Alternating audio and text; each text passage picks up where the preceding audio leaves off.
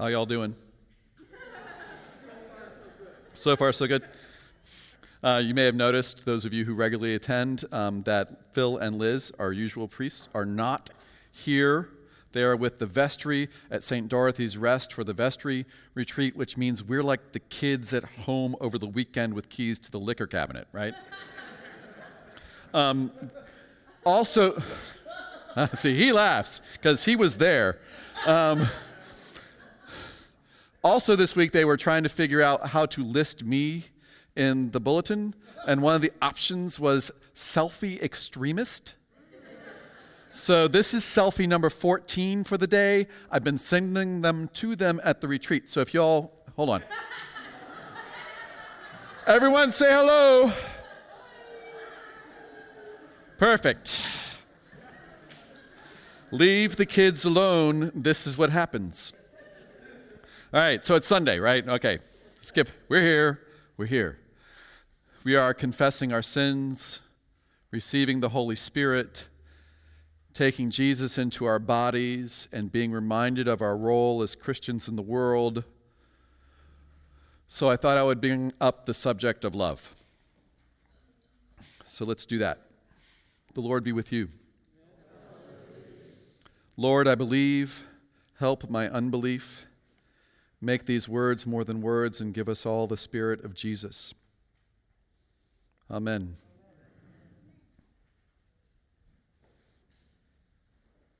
If you feel like you've met Jesus, but Jesus does not love you because you are an imperfect creature, well, I promise you that whoever it is you think you've met, you ain't met Jesus. If you feel like you've met Jesus, but Jesus' love comes without insisting on personal and societal accountability, well, I promise you that whoever it is you think you've met, he ain't Jesus. And if you feel like you've met Jesus, but Jesus despises the same people whom you despise, well, I promise you that whoever it is you think you've met, he ain't Jesus either. So welcome to this gospel reading from Luke's 4th chapter this morning.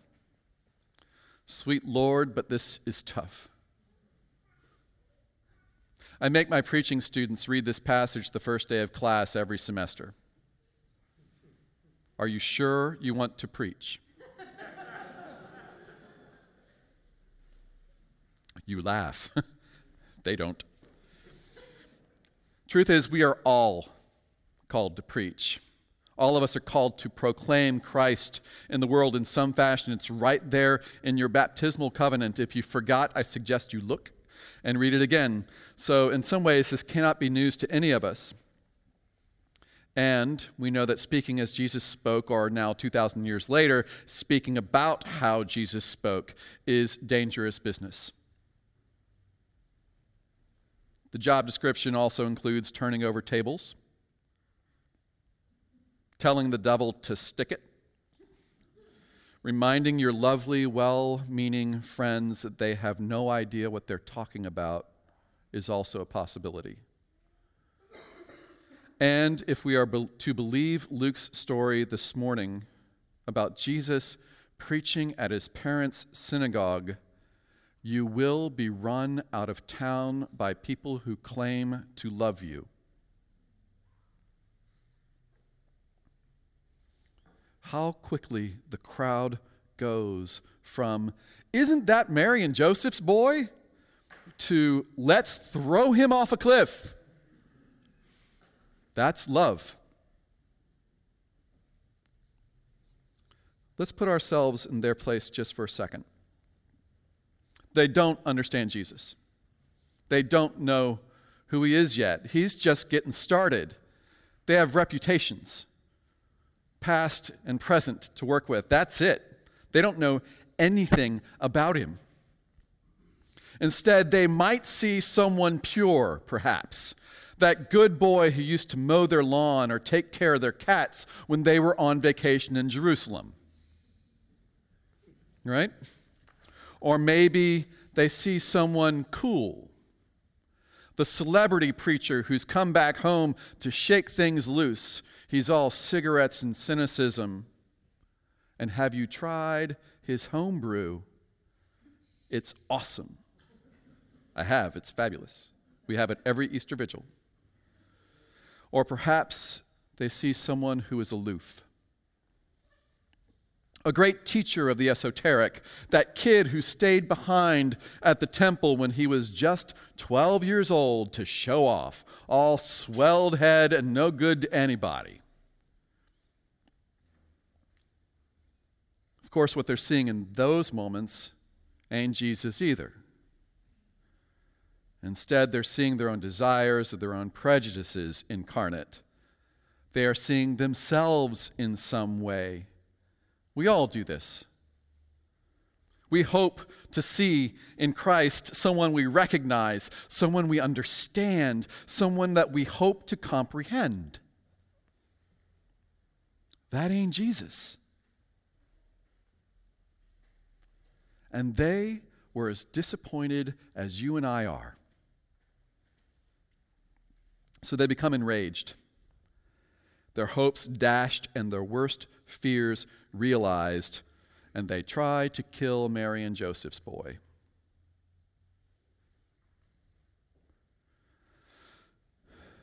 Luke was trying to get people to understand that Jesus did not come to make anyone comfortable, except for the poor, the blind, those in captivity, and the oppressed. Jesus wants those folks to be saved in the here and now and not the hereafter, just like his mother taught him. You might remember this.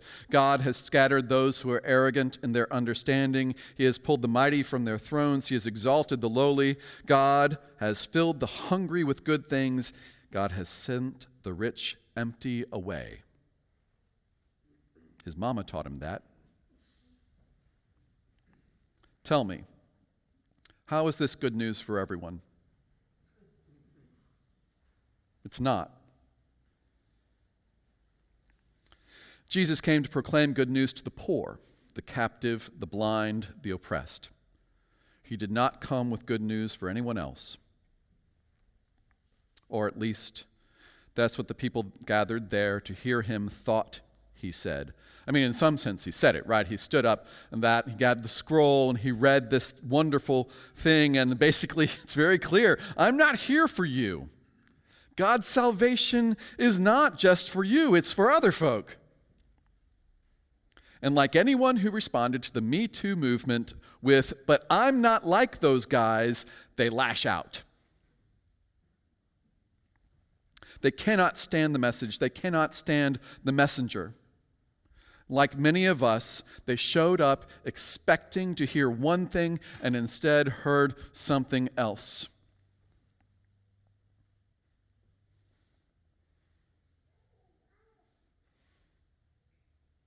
It's Sunday. We're here. We are confessing our sins, receiving the Holy Spirit, taking Jesus into our bodies, and being reminded of our role as Christians in the world. So I thought I would bring up the subject of love. It seems important somehow.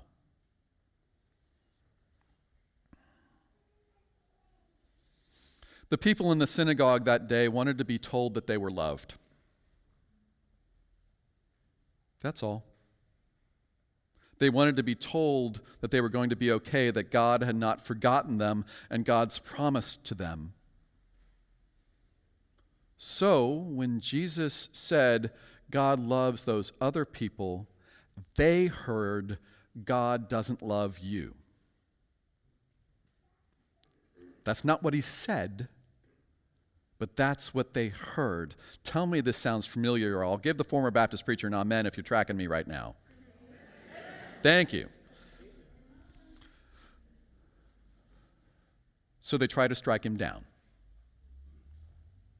A perceived threat, a bearer of ill will, a false prophet. Then Jesus does what Jesus always does. He refuses to fight back. Love is patient. Love is kind. He leaves them to their rage. to work it out for themselves. Love does not insist on its own way. It is not irritable or resentful. Like the Holy Spirit sighing, he walks through the crowd like a ghost. Love bears all things, believes all things, hopes all things, endures all things. Love never ends.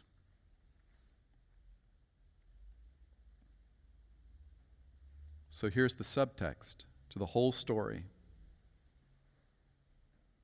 Y'all, Jesus loves you. Hear that. Have no doubt in that ever. No matter what you hear from someone else, no matter what you tell yourself with that wicked little voice that is deep down in your soul that insists that you are not lovable, exorcise that mess out. Get it out. Love it until it goes silent, whatever it takes. Jesus is the very embodiment of God's love for you, and you, and you, and even me. Jesus is here for you just as much as he is for anyone else, even if he's not talking about your salvation right now. Jesus wants you to grow, mature, stretch, heal, and above all else, love all of creation as passionately as he does. This Jesus will call you out when you don't step up and empower you to step up anyway. This Jesus will not hesitate to forgive you when you inevitably make a hash of things. We all make a hash of things. Count on it. If this ain't the Jesus that you've encountered, then you haven't met him yet. Don't worry. You will. For we know only in part, and we prophesy only in part. But when the complete comes, the partial will come to an end.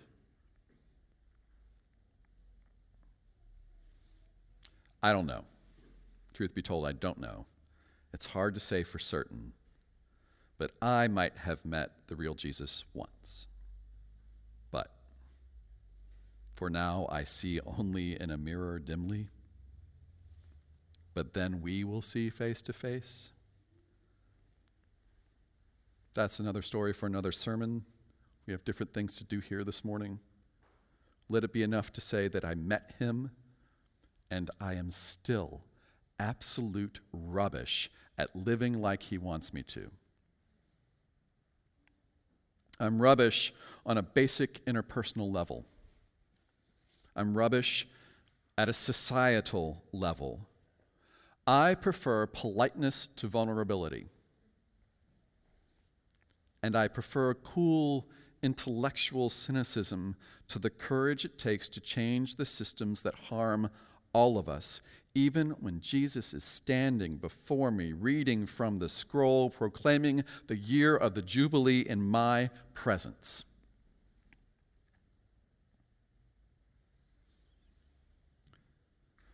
Friends, receiving the love of Christ is terrifying. It's unmooring. And yet it is our call as Christians to be loved by Christ, to love as Christ.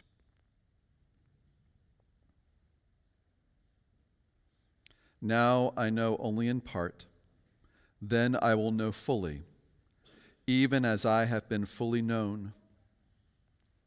Now faith, hope, and love abide. These three, and the greatest of these is love.